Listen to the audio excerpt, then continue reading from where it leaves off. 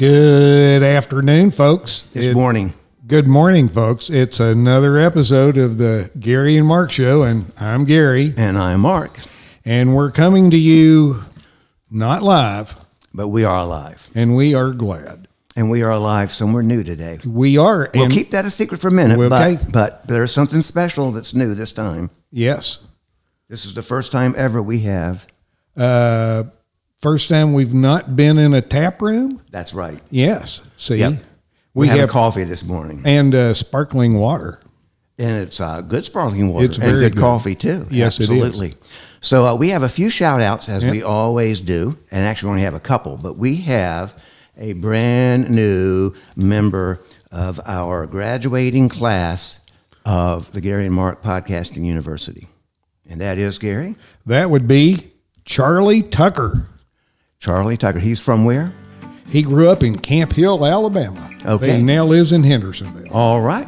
And that's our only shout-out today. But you can have a shout-out by liking us, following us, sending us an email at garyandmarkshow@gmail.com or sending us $5. Either one of those will get you a shout-out.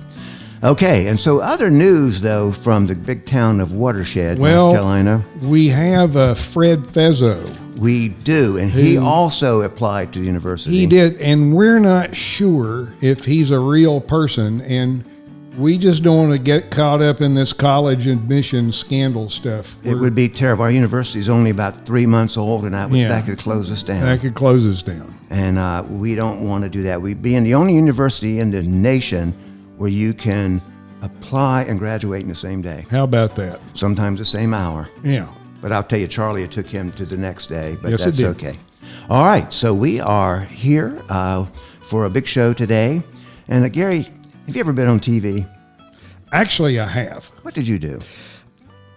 The Nick Clooney School Salute. This is George Clooney's dad had a local TV show out of Lexington, Kentucky. And my senior year of high school, we were on the Nick Clooney School Salute show. That's pretty good. That's and impressive. I imagine a little George was over in the wings somewhere. Probably wanting to be on that show. Jealous. You think? Maybe. Well, I was on TV one time. Yeah? Yep. I played my banjo on the TV. And my mom said, "Mark, get off of that TV before you break it." Oh. And there you go. Good. Okay. And so that's the lead up to our guest, because we have a real comedian with us today. True. A real TV star with us today. And an author. And an equestrian. And Probably all kinds of other stuff. Like roofing repair?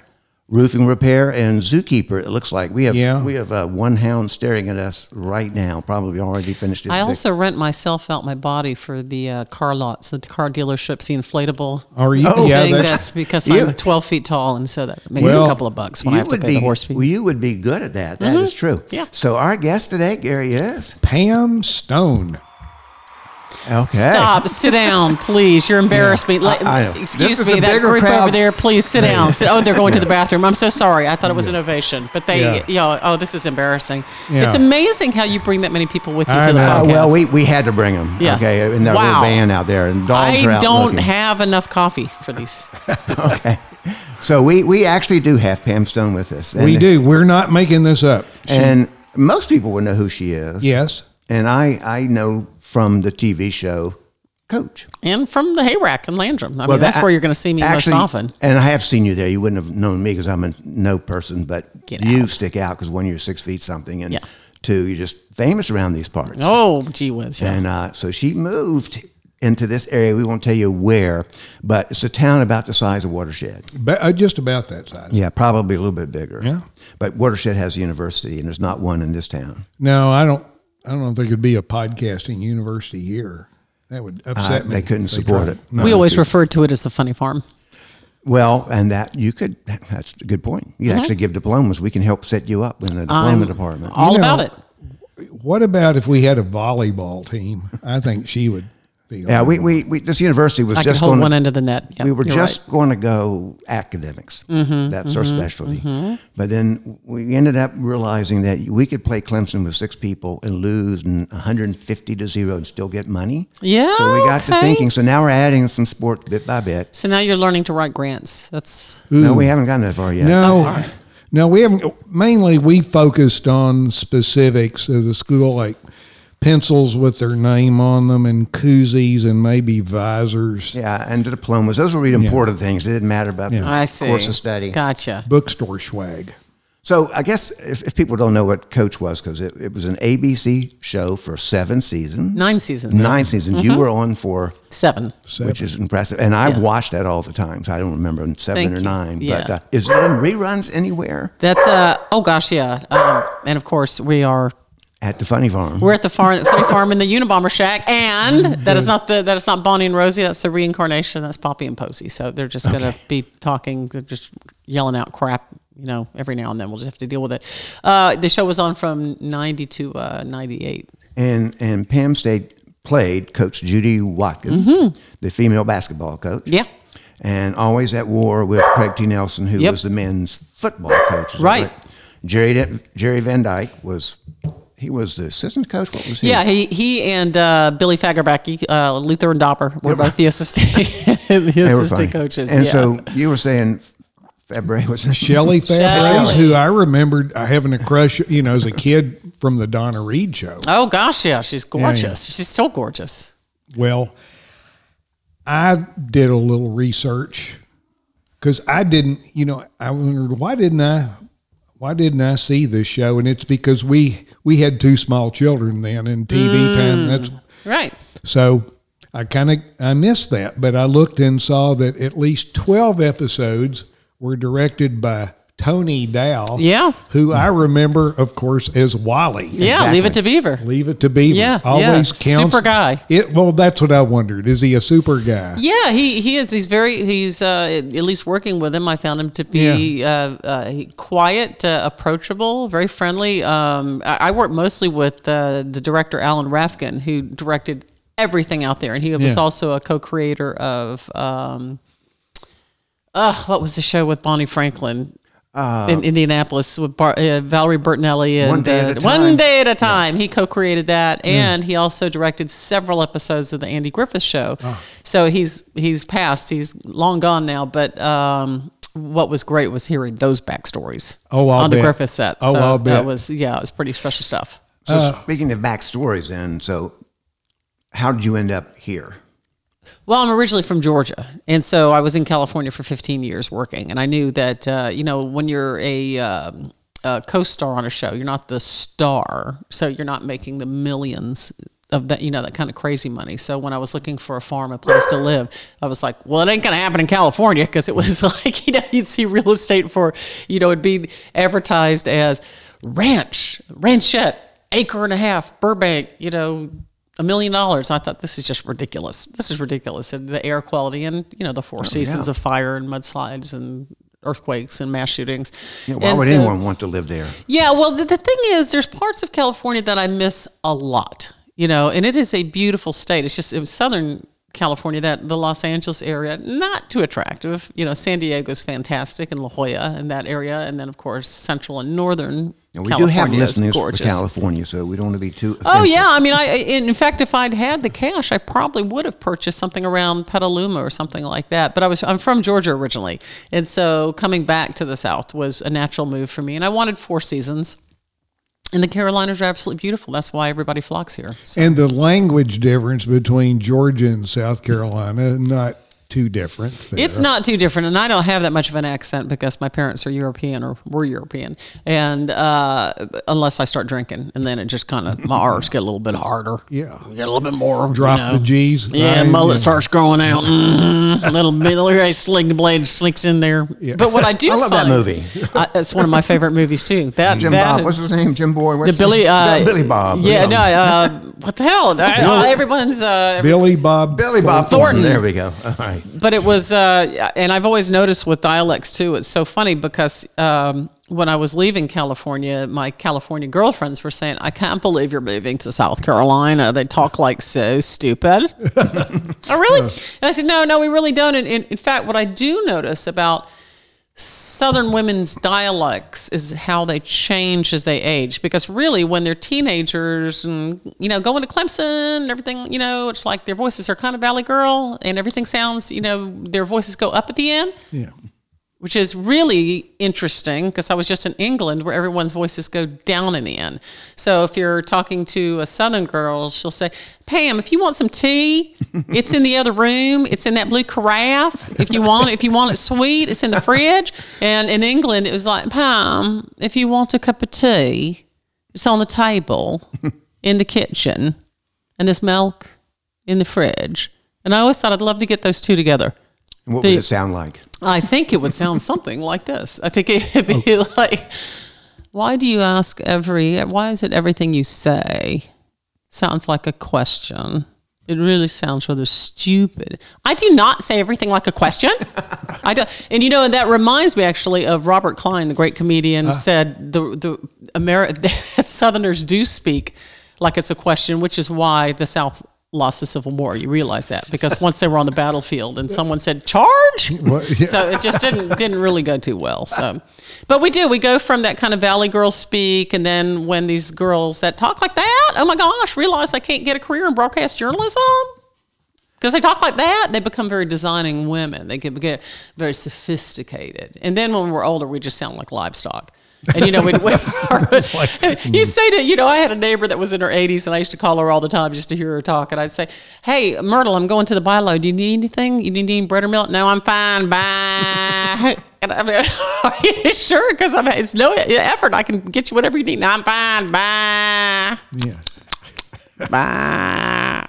Nanny goats. Well, turn into nanny goats. That's a good thing. Yeah. So, you moved here and you're a horse person. Yeah. So was that part of it, a big part of it? Or did yeah. you know yeah, it was yeah. a horse area? Oh, gosh, yeah. I used to, every time I would tour, because I toured for like over 20 years as a comedian, I tended to pick up real estate brochures wherever I was in different states to say, well, what's it like here? And before I bought this place, I nearly bought a place in a little town in Kentucky, where you're from, in the area. And then I also nearly bought in Ocala. Now we're talking about in the early 90s when everything was very cheap, so it was almost like giveaway the prices. So the Carolinas, I knew the Greenville area really well because I'd performed here a lot.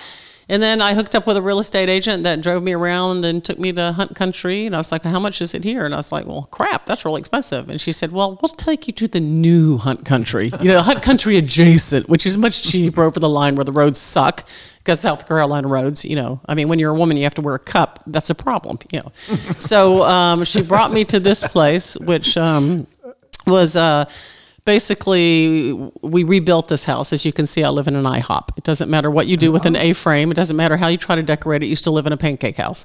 And it was basically a drug dealer lived here prior to this. It had that fake brown paneling and subfloor with a brown shag carpet on it. It was basically a little crack house on the prairie. You're describing my house right now. So yeah. Oh, really? I'm terribly sorry for that. Okay. It might be time to get a little bit of an upgrade on there. But upstairs is a master bedroom, and there's a deck that goes out that overlooks the woods, and there was a hot tub up there. And so the place evidently was on the market for a long time, and because there was a good amount of acreage with it. I got it because I thought this is great. It's private, tons of privacy where we are, lots of established pasture. I had to fence it, had to build a barn, all this stuff. But right after I bought it, Don at the hay rack, who was still working for the police department, came down the driveway and said, oh, you're the one who bought this place. And I was like, yeah. And he said, you know about the murder? Dun, dun, dun. And I was like, what murder? And he said, well, they weren't able to really prove if it was a murder, but, it was a guy that, Ricky, because every Southerner always has a man, last name begins with a vowel. Yeah, I don't care how old you are. You could meet somebody. Have you met my brother, Donnie? And Donnie's 90. They never comes Donald, it's Donnie. So he says, no, Ricky was in the hot tub and he was in there and went under the water and nobody reported missing for 5 days. Now, when you bought this, the hot tub was still there. The hot tub was still But there. Ricky wasn't in the hot tub. Ricky was in the hot tub when it happened, and the hot tub was on for 5 days. And I said, so what was that like? And he said, you ever boiled a chicken? He said, we needed nets to get. So we actually, before I knew his name was Ricky, we used to call him, Paul and I used to refer to the ghost, because we thought we had ghost for a while, as Stew, because we thought that was appropriate. It was a bit of a boiling bag death. But no, we had to pay to have the hot tub removed. It was huge. It seated like 6 people, and I think those things are petri dishes anyway. So Yes. So anyway, he had, and then there was a legend that that Ricky had buried something like $30,000 or $50,000 on the property, and so I had my metal detector. Have you ever had any other people out here sneaking around with metal detectors? No, and I think Ricky wasn't real bright, from what I understand, and he would like lend people his truck, and his friends would call him. This was all on record, according to people that knew him. They were like, "Ricky, you missing anything?" "No, why?" And they said, "Well, we opened the toolbox in the back of the truck, and there's like $100,000 in cash back here." I was wondering where I put that. So, yeah. Boy. Yeah. So I did look with a metal detector, because evidently it was buried where the old barn was. But I'm thinking Ricky probably didn't think to bury it in like anything metal. Probably stuck it in a hefty bag. It's reminding me of Secondhand Lions now. Yeah. See that movie? No. No. Okay. Well, yeah. 2 rich uncles had money hidden away, but they were legal. So, yeah. Michael Caine I and love Robert Duvall together. Great. And it's based on, who's the cartoonist? It's not Burt Breathitt, is it? But it's a guy who used to do a syndicated cartoon column who wrote it. It's a sweet story. That's a good movie. Good movie. But I want to get back. Now, you've been here, what, about 15, 20 years? 20 years now. Okay. So, having read that you left Marietta, or left Kennesaw College. I was actually asked to leave Kennesaw College. Let's just be honest Story. here. We could hear that one. Yeah. Oh, no, I just had suck grades. I hated being there. Oh. And so, I know boom, the feeling. Yeah. then off you went to California? Yeah, well, I was putting myself through college, and so I was waitressing at the Punchline in Sandy Springs, the comedy club there. So is that where this? Yeah, that's where I started. Started stand up. Let's stand up. Let's back up 1 minute. Though. Yeah. Were you the class clown? Were you funny as a 6-year-old or 8-year-old? No, I was just so tall and skinny. I was really emotionally crippled because I was really picked on a lot. So I was pretty quiet in school, and I was, if I said anything, the worst noise you can hear is from a beautiful popular girl going. So I just never said anything. But once I started waiting tables there, I felt freer to I always loved making people laugh. The dogs are the worst hecklers at all. Come here. But the other waitresses said, you need to get up on stage. You should do open mic night. And the Punchline was the premier country in the Southeast. I mean, you had Caroline's in New York and the Improv in New York and out on the West Coast. And when the Atlanta Punchline opened, I mean, it was massive as hugely successful, packed every night.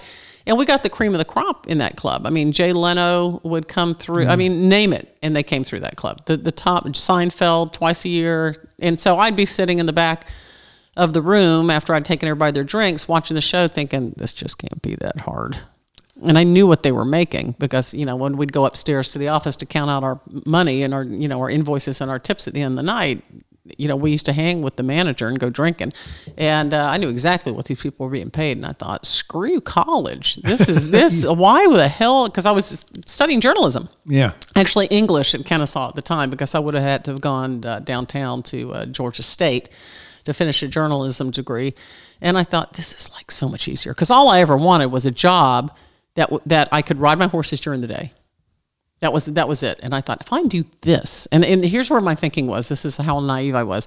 If I get 20 minutes of material together, I could be an opening act. Because back then in the 80s, they were making $300 a week. And I thought, okay, I could make, an extra $600 a month, which would be great and could supplement because I was teaching writing then. And that's where my brain was. It wasn't going to sitcoms or anything like that. Right. But I had a knack for it, and I was headlining within 3 years, which is pretty rare. And I was in my 4th year, and I had moved to California at that point because I met a comic of course, and fell in love and was out there. And 2 producers of Coach happened to be in the audience one night when I was on stage, and came up to me afterwards and said, we'd love to talk to you because we're writing a pilot sitcom about a Southern woman that goes to Washington, D.C., wins a Senate seat. And we think it could be pretty funny. Would you be interested? Well, of course. And they said, we just have to wind up the show that we're writing right now, which is a mid-season replacement. And as soon as we're done with that, we can start the pilot.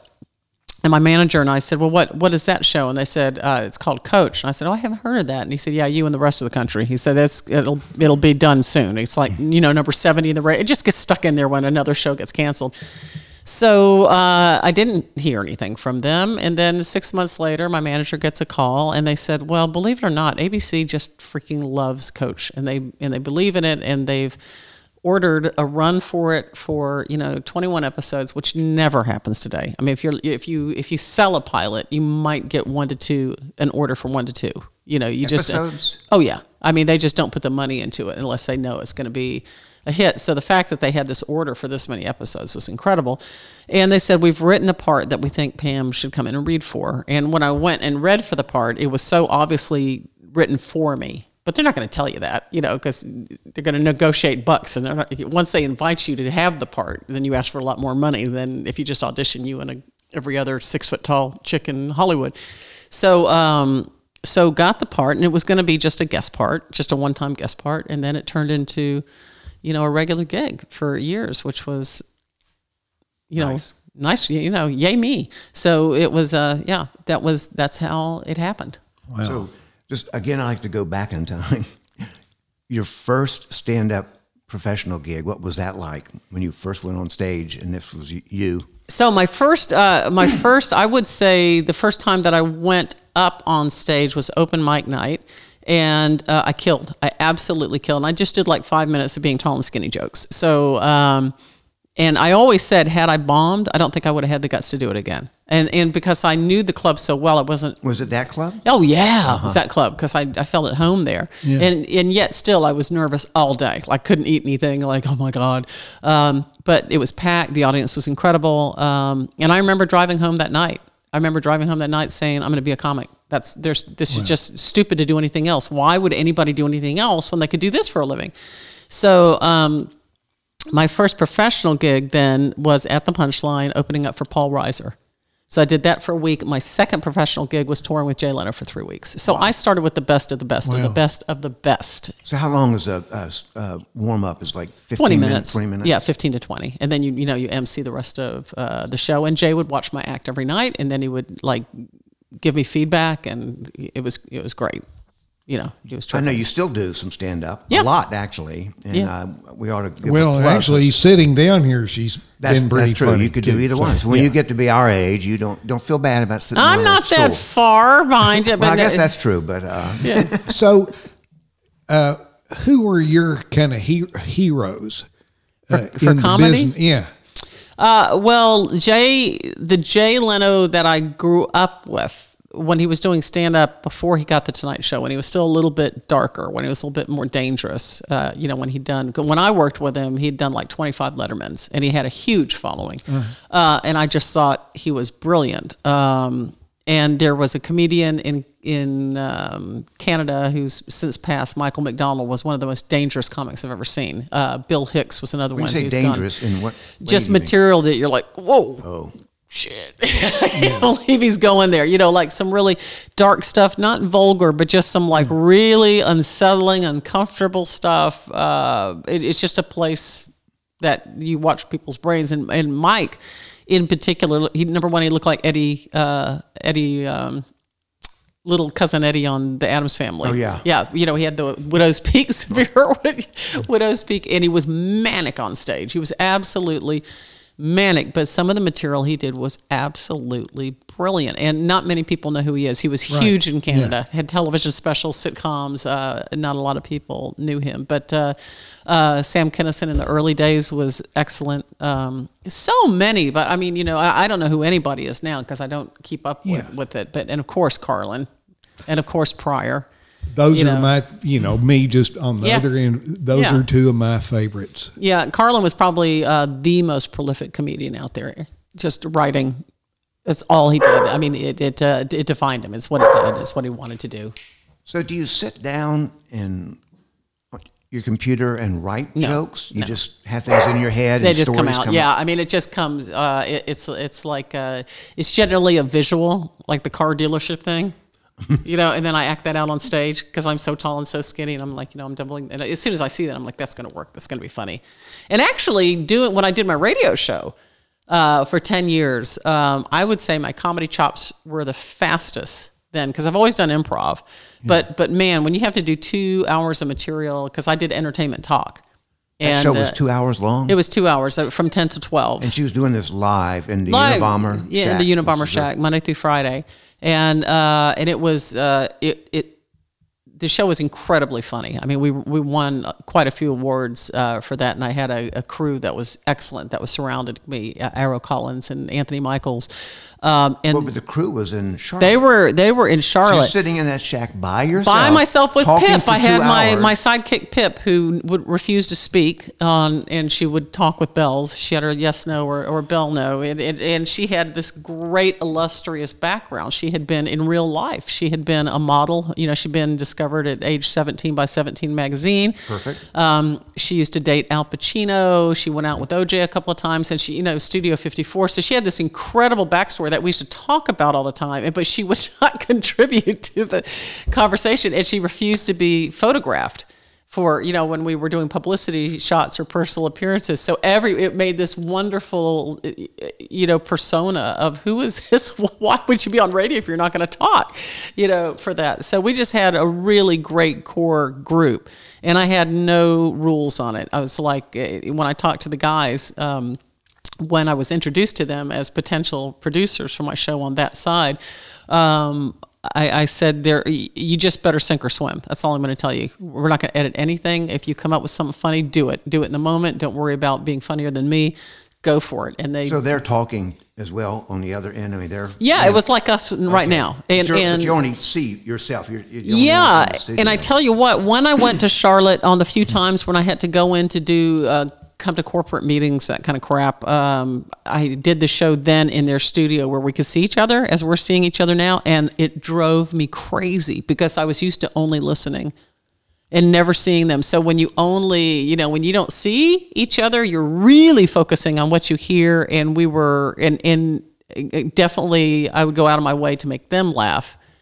So it was a whole different dynamic being in the room with them. Can you find those shows somewhere to archive? I'd love to hear one. You can go actually on YouTube. Several clips are archived on YouTube. Just do a search for the Pam Stone Show. We did some. We had a Halloween show that we did that we actually got this guy that was a pharmacist. He had ghosts in his house, and he and his son had recorded a conversation on their paranormal equipment that was just riveting. I mean, and some very, very funny stuff as well. So did you believe the ghost person though? Absolutely. When you listen to it, I guarantee you will have shivers. Because there's a guy who lives in Campobello who does ghost tours, but up in Southwest Virginia. Really? Yeah, you should meet him. But I took kids on this trip, and we signed up for this ghost tour, and I'm going to tell you, some of the kids may believed it, but there were some doubters. Yeah, well, I'm sure. I mean, he was saying, do you feel the chill coming through? No, if you have to ask that, it's like, it ain't happening. That's a good point. Like I have friends that have done a ghost tour in Edinburgh, Scotland. And, that how it's built on top of ancient tenements down below it. And that's an ancient city. And people say that there's people that come out of that with PTS that are so scared when they come out of that they actually feel and can feel breath on their neck and icy cold and people shoving behind them. I'm like, well, I don't want to do that. But I'm one of those people that's dying, who says, I'm dying to see a spacecraft. I'm dying to see that until it's nighttime and Paul's out of town. Then I'm scared like crap, and I'm sitting on the sofa holding dogs and a baseball bat. But I'm one of those people that claims that I want to see a UFO.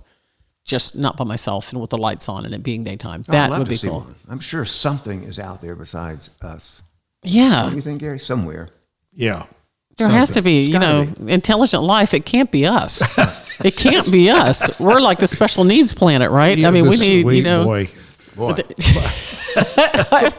It can't be us. The special need. Yes, we are. So what did your parents think of you when you first told them you were going to be a comedian? They didn't have much say in it because I was putting myself through school. So I didn't have to come home and have my dad. Were they in Europe at the time? Or my dad had gone back. They'd split up. So when I was 15, my dad had gone. And now, where did they grow up? Your mom's was England, from England? and my dad was German. But he had come over to England right before the Second World War started out because his dad was a brewmeister, and he said, "You need to get the hell out of here because you're going to end up having a fight."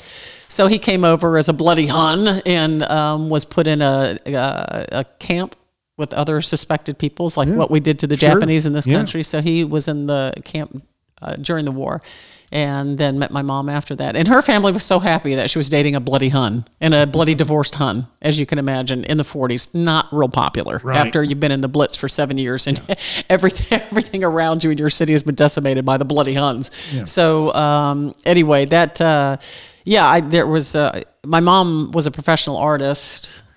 And actually, most of the work in the house is her work, except for some older pieces. So she was all about it. She was like, "Oh, that's nice. And can you make a living at that?" And I said, "Evidently, yeah, you really can, because there's a lot of comedy clubs. In the 80s, every small town had a comedy club. There was so much work. You were turning down work left and right." Does Campobello have one? Campobello did not have one. But you know what was funny? Campobello had a strip club. Do you remember that? It was called Moon Shadows. I don't know. Yeah, I have no idea. Yeah, I heard the rumor about that. I saw someone like you there one night. But wasn't that place on 176 that was Broncos and now it's painted white? Yeah. So it was that, and I just thought it was so sad. I thought, how far down on the food chain do you have to be as a stripper to take a gig dance shift? A lunch shift, Campobello stripper has probably got cauliflower boobs. That's all I'm thinking at that point. Probably needs a little bit of support. I would like to sit out front to see who goes in and out of that place. Now that takes me back my first winter living year round at the camp.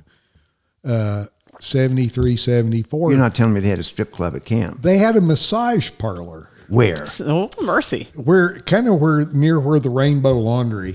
Oh yeah, I know where that convenient. But laundry takes an hour. I did want to get the founder of the camp. I wanted to get his red Jeep, and then his son, who was the director of the camp, his blue Jeep, and then Frank Shell's green Jeep. I wanted to get all three parked in front of the massage parlor, and just have that picture. I never actually went in. Didn't have the phones to take the picture though, like we do now. And couldn't have photoshopped, but I didn't go in there. Yeah. I do remember, because I know he's on tape, but my late friend Randy Side said he did go ask how much, and it was like the massage on the table. Don't get too detailed now, okay? There was an upcharge if you wanted the massage on the water bed. I see. And that's okay. And that's all that's enough. Remember. That was enough. But moving on. Moving on from the so in the 80s, all these little comedy clubs. Yeah. And then what caused that to change? Saturation. Okay. Like anything. And things weren't funny anymore? Yeah, it was too... when I started doing stand-up, I was one of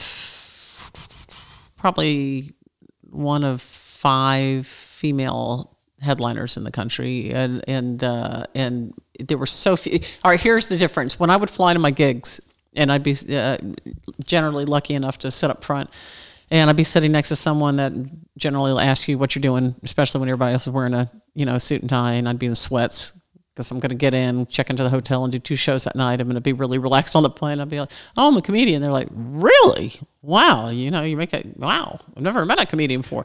And I've never met one before. I've never met one. Fast forward a few years, be on a plane, and somebody say next to you, "What do you do?" "I'm a comic."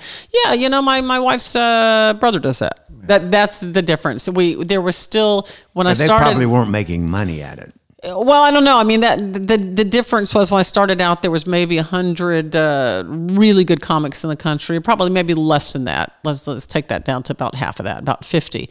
And then there became thousands of comics out there. Still, only 50 really good comics.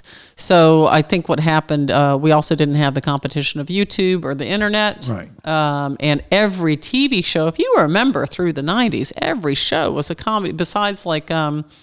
I mean, I used to do Comic Strip Live all the time, and I did the, Live from the Improv. There were all these comedy shows, cable specials, HBO Young Comedians, Showtime Comedy Club All-Stars.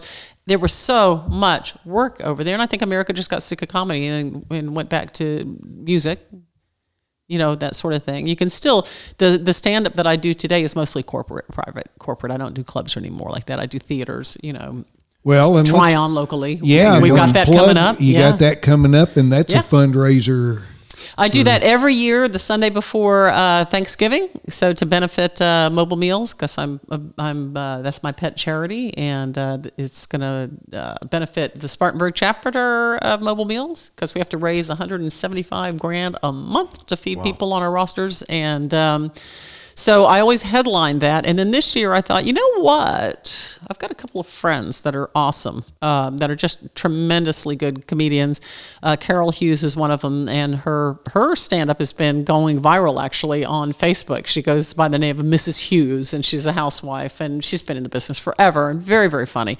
So I thought, you know what, this year I'm just going to host. I'm going to go out there and warm up the crowd and host and get everybody going, and then bring these guys out. And, they're so funny. And because we're such a small town, I don't want to get saturated. I've done a lot of concerts here, and yes, people do come in from Hendersonville or Asheville or Spartanburg to see me, but I just want to put as many butts in the seats as possible. And I want people, when they hear that I'm going to be doing a concert, that it's like, just trust me. You're going to get your money's worth, and it's going to be a great, great night, because if it's not me, I'm going to bring people in that are great.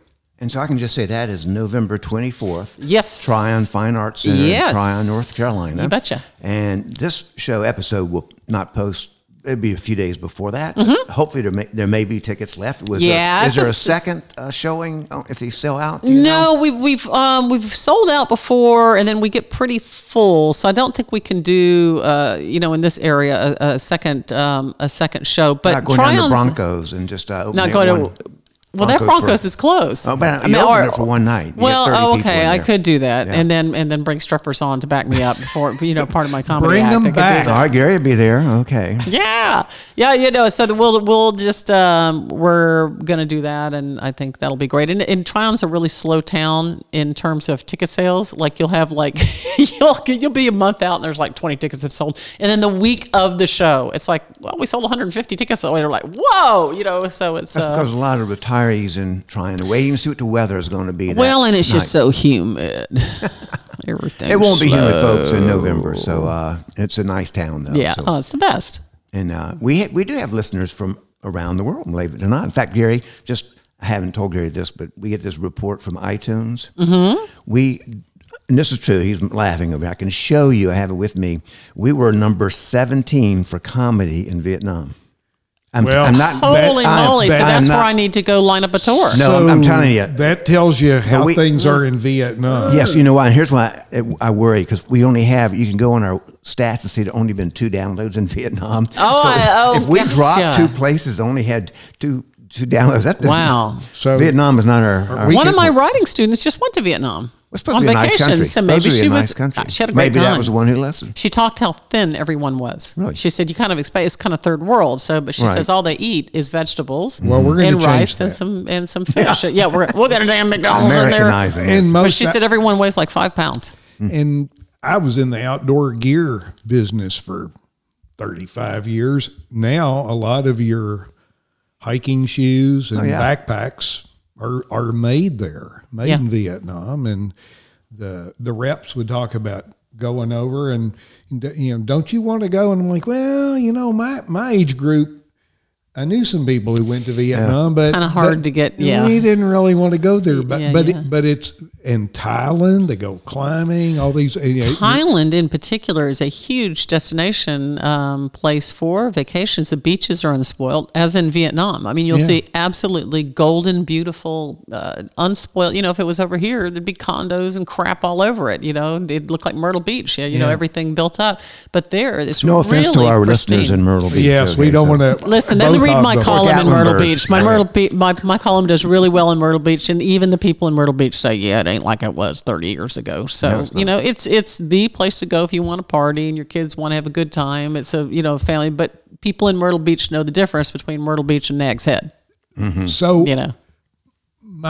one of my only 2 trips across the pond to England to go hiking, coming back, there were all these Brits on the plane going to Myrtle Beach to go play golf. That's right. I knew Canadians did that, but I didn't know Brits would. Brits go to Orlando or they come to Myrtle Beach because the winters are appalling, and sometimes in England you don't even get much of a summer. I mean, this past summer wasn't too bad, but the summer before was brutal. They had like 6 weeks in the 90s. Actually, this year, was it this year as well? Like even in Holland had temperatures triple digits, which never happened because Paul has business contacts there, and it was hard as hell for them. But mostly when they have these rainy, cold summers and these endless raw cold winters, hell yeah, they get on a plane and they come over to Myrtle Beach. They just sun, because even if you go to Spain in January, it's going to be rainy.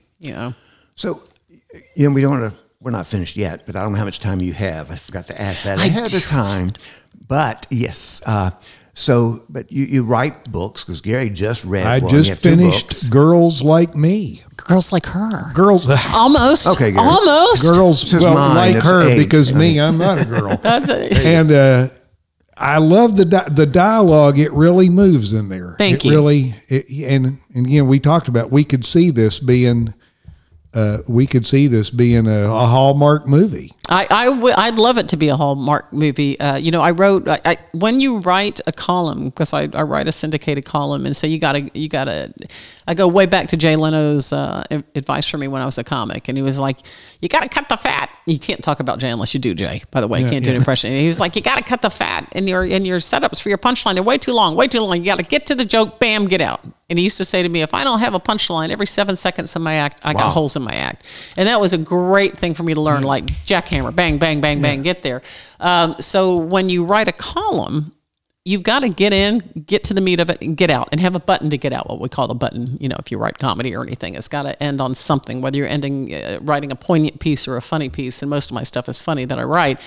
And so I write that column once a week, and I write in a column that's in 5 papers now called Ask Auntie Pam. Oh, yes, my wife loves Ask Auntie And I read it in the Triumph paper. You read it in the Hendersonville paper. And Thank you. I would say your Auntie Pam column, you have a great BS detector. You can call them out. I love writing that because I do channel Auntie Pam. It's not me. I mean, it's like it's Auntie Pam is Dear Abby after a couple of cocktails, and she doesn't give a shit. You know, she's just like, well, you're paranoid. Yeah. You're a control freak. She doesn't make any effort to be. She does. I mean, at some point, but she generally will guide you to have a glass of Prosecco, maybe a smoked trout appetizer as you hash this out with your friend.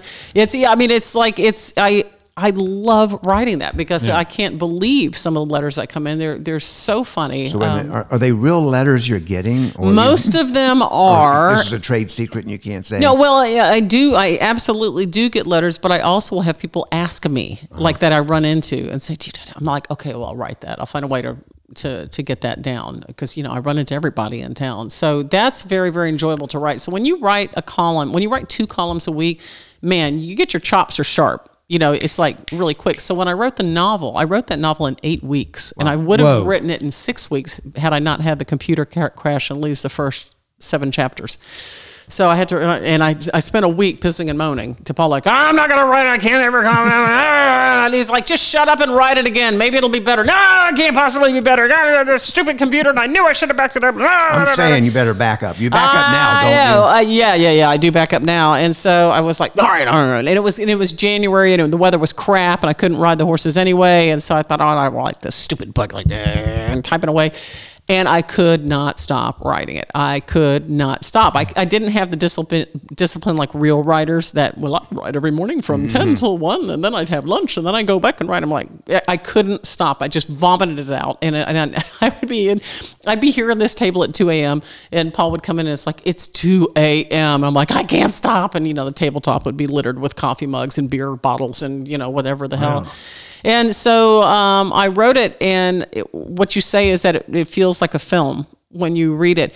I specifically wanted it to move like crazy, and I knew from writing columns that if I wrote every chapter to be pithy and quick and really pacing well with the dialogue. I wanted each chapter to prompt the next chapter to keep that pacing going, so that if you were sitting up in bed and it was midnight, that you would be reading and saying, I got to go to sleep, but I got to figure out what happens in this next chapter. And that was specifically, I wrote it. It's a page turner. Thank you. Although at age 70, lying down in bed last night, He's older than me. I had 10 more pages to go, and daylight savings being gone has thrown me off. So I finally had to just put it down and finish it. Get up this morning and finish it, and then he was in tears. have a good cry at the table. Thank you. I did. I'm so glad. It got in touch with my feminine side. The parts in there where you describe upholstery and furniture, I go like, this is I couldn't write that stuff. But it was real quick. I mean, I tried to keep the description really brief. And you keep, to have all the moving parts with the different characters, and I could see each one in my mind's eye. Thank you. They seem very real. Yeah, I really wanted very, very realistic dialogue, and I wanted to have, there was a character there, Lee, that everybody hates. And the funny thing is, we all have friends in our lives that failed to launch. We all have those people that we've known in life. They're like, they're always a pain in the ass. It's like they want advice. They don't take advice. They, she's going to make another stupid decision, or he's going to do this, and then we're going to hear about it, and that's all they're going to talk about. And you want to just pick them up and shake them. Well, I needed that character in there, and not just to have a woman have a pain in the ass character, but because it's a family dynamic. The book is a family dynamic with the matriarch, the woman who's just about to turn 70, her children, and the granddaughter, and the generational issues of these people. And I wanted, what I found really, really interesting that I wanted to explore was that, I don't know if you remember that film 7 Up that was made decades ago, you can probably find this. It was a documentary, and the point about it was, show me the child of 7 and I'll show you the man. And they they interviewed about 5 children at the age of 7, and every 7 years until these people were in their 30s. They did a new documentary. That's cool. And you definitely saw, and it was an English production. And so you saw these children at 7 that were, from very good families and very well spoken. And they were totally expecting to win a place at Cambridge or Oxford. And they did. And then you saw the children from poor families that had no expectation of going on. And one of them ended up being homeless, blah, blah, blah.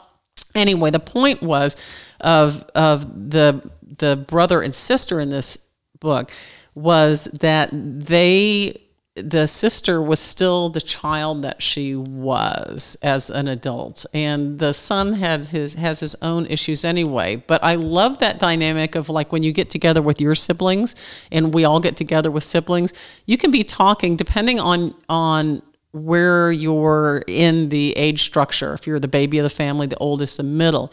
I know this has happened to you when you talk to your siblings about your childhood, and you say, oh, well, Dad was so great or something. And you'll have a sibling say, what are you talking about? He was a drunk. He was horrible. Well, no, he was great to you because he sobered up by the time you came along, blah, blah, blah, blah. And we have these we're dealt certain cards in our life. And a lot of times we end up growing up, that child is still there, and we see each other when we're with our siblings as we did as children. So if you were considered the baby in the family, you get together with your siblings, and you can be 70, and you're still like, and there was still assigned to you this acknowledgement, like, well, you can't know what you're talking about because you were a baby and you were always spoiled, and the rest of us. It's like there's not an acknowledgement that you might have changed. Yeah. And sometimes we can't get past those childhoods. And Lee is one of those people. David is pretty fine, although he's got his issues. Yeah, and your descriptions of what's going on in their heads and how they think what they're thinking, that moves really well too. It doesn't. I thought that's hard to do without making it. It's not clumsy at all. Thank you. That's you really. I wonder, did they at some point when you're writing, did you already have the idea of what's going to happen, or did sometimes the characters just take over and you had to follow? That's why I couldn't stop writing. It's like all I knew was Lissy, the matriarch in the family, who was about to turn 70, had this dream that she'd put on hold for her whole life, and by God, she was going to go for it. Yeah. You know, she was a breast cancer survivor, took care of her parents, her kids, had a clinically depressed husband that she was forced to divorce because she was scared what he might do. The kids might come home and fine.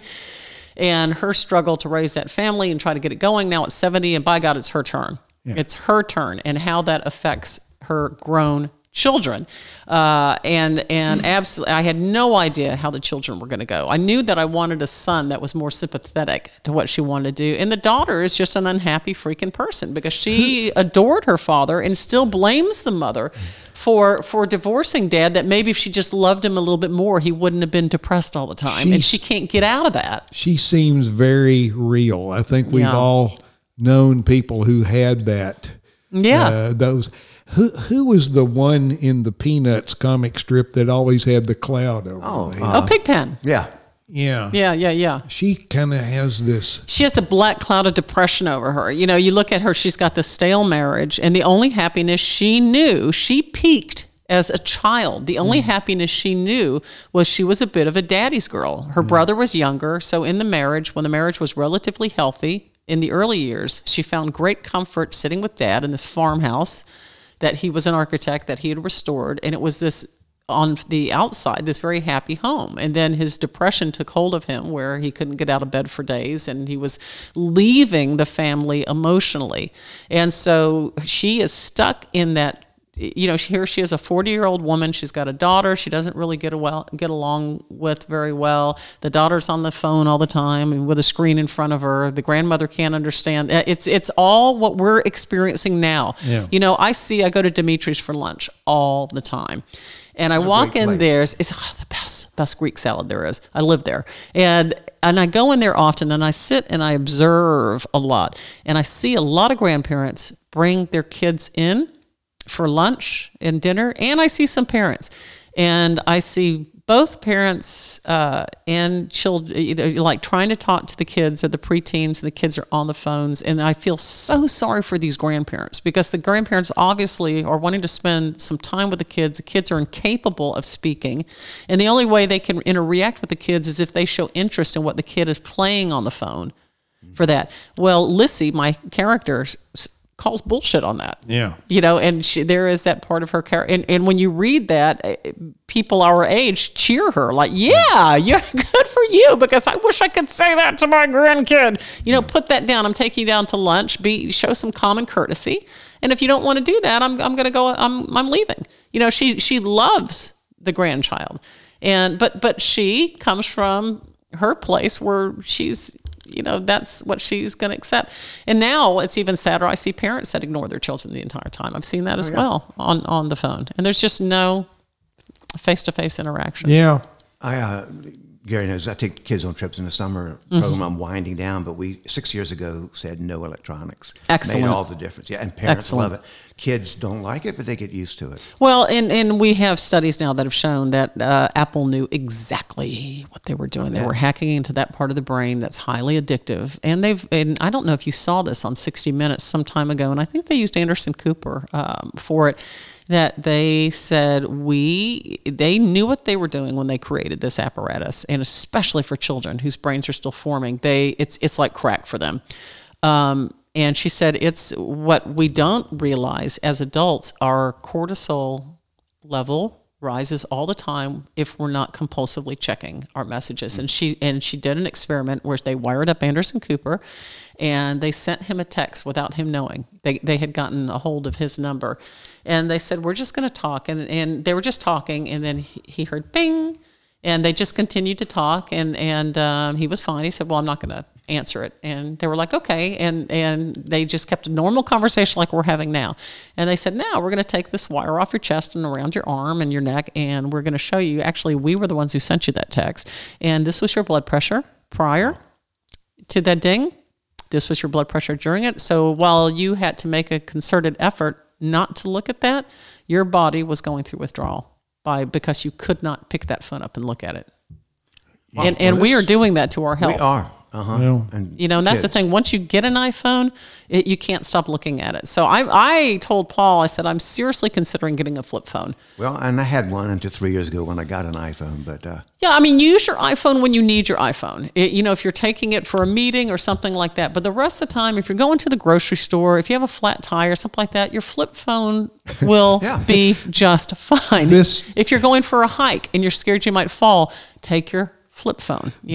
Takes us back when the camp where Mark and I worked. We used to lease. There was a cabin in Pisgah Forest. We leased from the Forest Service. It was Cantrell Creek, and the run riding trips out of there. The kids who really showed proficiency in riding. This was the big reward to go to Cantrell Creek for 5 days. Well, if you had any kind of an issue, it was 0.8 of a mile walk out to the road. Cross Highway 280, there was a gas station with a payphone. That's right. And there were times I had to get out there and call the camp. And you didn't wear your telephone. You didn't wear your telephone. And I think it was Julian Lennon, John Lennon's son, who posted, it was so funny. He said, remember when we were all growing up and how we all used to sit around the table and share Polaroid photographs of our dinners? That's right, we didn't. So stop doing it now. It's like you go on social media and everybody's posting, this is what we made last night. This is what we're eating today. It's like, it's this kind of compulsion that we want to share with everybody. Like, oh, isn't this incredible? Look, which is cool on one sense, but we're not in the moment. We're not living in the moment of the experience. If we feel this compulsion to, why must we share a photo of some lasagna we're about to eat? What is that about? It's like everybody knows what freaking lasagna looks like. I'm sure it's great lasagna. We've all had good lasagna. I can mention names, but I won't. Facebook and stuff. But we do. I've done it. We've all done it. But what is the compulsion that we feel we must share every moment of our life? And you should share these animals, though. You got some neat animals. Yeah, the hounds. Yeah. They were supposed to be Jack Russells when we adopted them as puppies. They were turned into, but they're not. They're hounds. Yeah. Well, this has been a great show. You are thank you. You're a wonderful human, I must say. Just very welcoming where we first pulled up, and if I didn't have webbed feet and a prehensile tail, I would be a great human. Well, and so we need to say your books are available on your website, which is comedian Pam Stone, but also at Amazon and bookstores and stuff. And my copy came from the Hendersonville Library. Oh, excellent! And it was well worn. It is all beat to hell. So you need to get them a new one. Do you know that book, and I didn't even know this. I didn't know it until someone brought it to my attention, was nominated for the Southern Book Prize. Oh. And they take the top 3 and it was number 4. And those are nominated by independent booksellers. So fantastic. I was delighted with that. So do you have another book in the works? I keep saying that, but I just don't know. I had to hang my liver out to dry after writing that one, so I just don't know if I have the stamina. It takes stamina to be a drunk. I don't know if I have the stamina to write another one, but I can. I absolutely know where it would go. I absolutely know where it would go. I bet you there will. Would it involve some of the same people? Well, everybody wants me to do a sequel to that, and I know we have to kill Lee. That's the thing. I know that's the thing. I have to kill Lee. Put her in a car with the head of the law firm. That's run him over a cliff. Right. That's what Richard Dick. That's right. Yeah, he was fun to write, and we've all known one of him too. He was the only totally bad person. Yeah. Lee's got redeeming stuff. Right. Lee has redeeming things. But Dick has no redeeming character. But it all comes out of insecurity.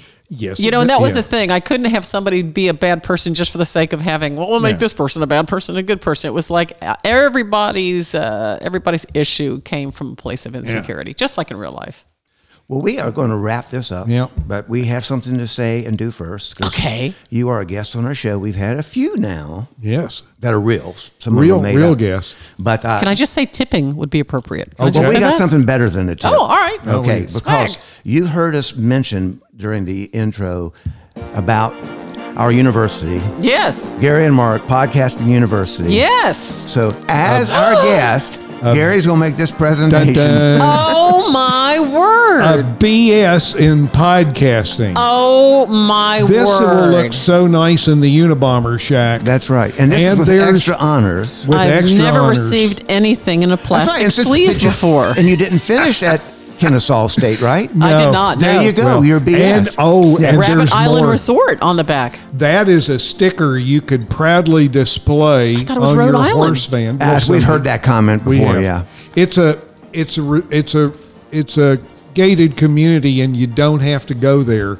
You just I love it. You just show off by having this. I That's you right. love don't it. ever have. It's a timeshare. You don't ever have to share. We have Even a whole better. episode about that, right? Superb. I'm absolutely delighted. I thank you so much. Well, we thank you for being here. And folks, go to comedianpamstone.com for Yeah. more info. And she's funny in real life. She is. It's That's- Sitting that's down helpful. or standing up. So we want to thank our sponsors. We have a couple real You ones. have sponsors. Oh, we do. Actually, we That's do. fantastic. Green River Eddie's. Green River Eddie's Tap Room and Grill in Saluda Outfitters. Oh yeah, And- heck yeah. And we have a new sponsor just signed up this past I've been to week. both of those. Yeah. LJ Myers and Homeward Angels Professional White Dove releases. If you've ever been around, Oh yeah, right. he's the one that releases the Is he the doves. guy at the corner there on 14? Yes, don't say that. He doesn't want people to know where he lives, but yes, Well, that's of course him. you can see they're circling his house all the That's damn right. time. That's LJ. So That's LJ, he's yeah. always How around. does he keep the Cooper's Hawks away? from Well, him? sometimes they get picked up, and so And then there's Rabbit Island Resort. she's now a member. Uh-huh. We're a hair better. And our hair first better. sponsor, the Big Whiz Pocket Buddy, An an app app for your phone for Big me. Whiz. So we Who doesn't wanna- need a big whiz? We're about to have one now. I because bought we've all Cheese had- Whiz, which is a little frightening. So we want to thank everyone for listening to this show, and you can hear us on iTunes, Heart Radio, Spotify, all those places. Vietnam? Yeah, that's right. Get me the third person over there, and so go Order to some young guy. www.garyandmark.com for all the details. And thanks again to Pam Stone. Please, yeah, thanks, And Pam. thank you. I've never been introduced with banjos, so I appreciate that. Well, That's it right, is South yeah. Carolina. That's I true. am So, well aware of that. He's Gary, And you're Mark and I'm Gary. and we are the Gary and Mark Show. Yes. And we'll see you in the next episode.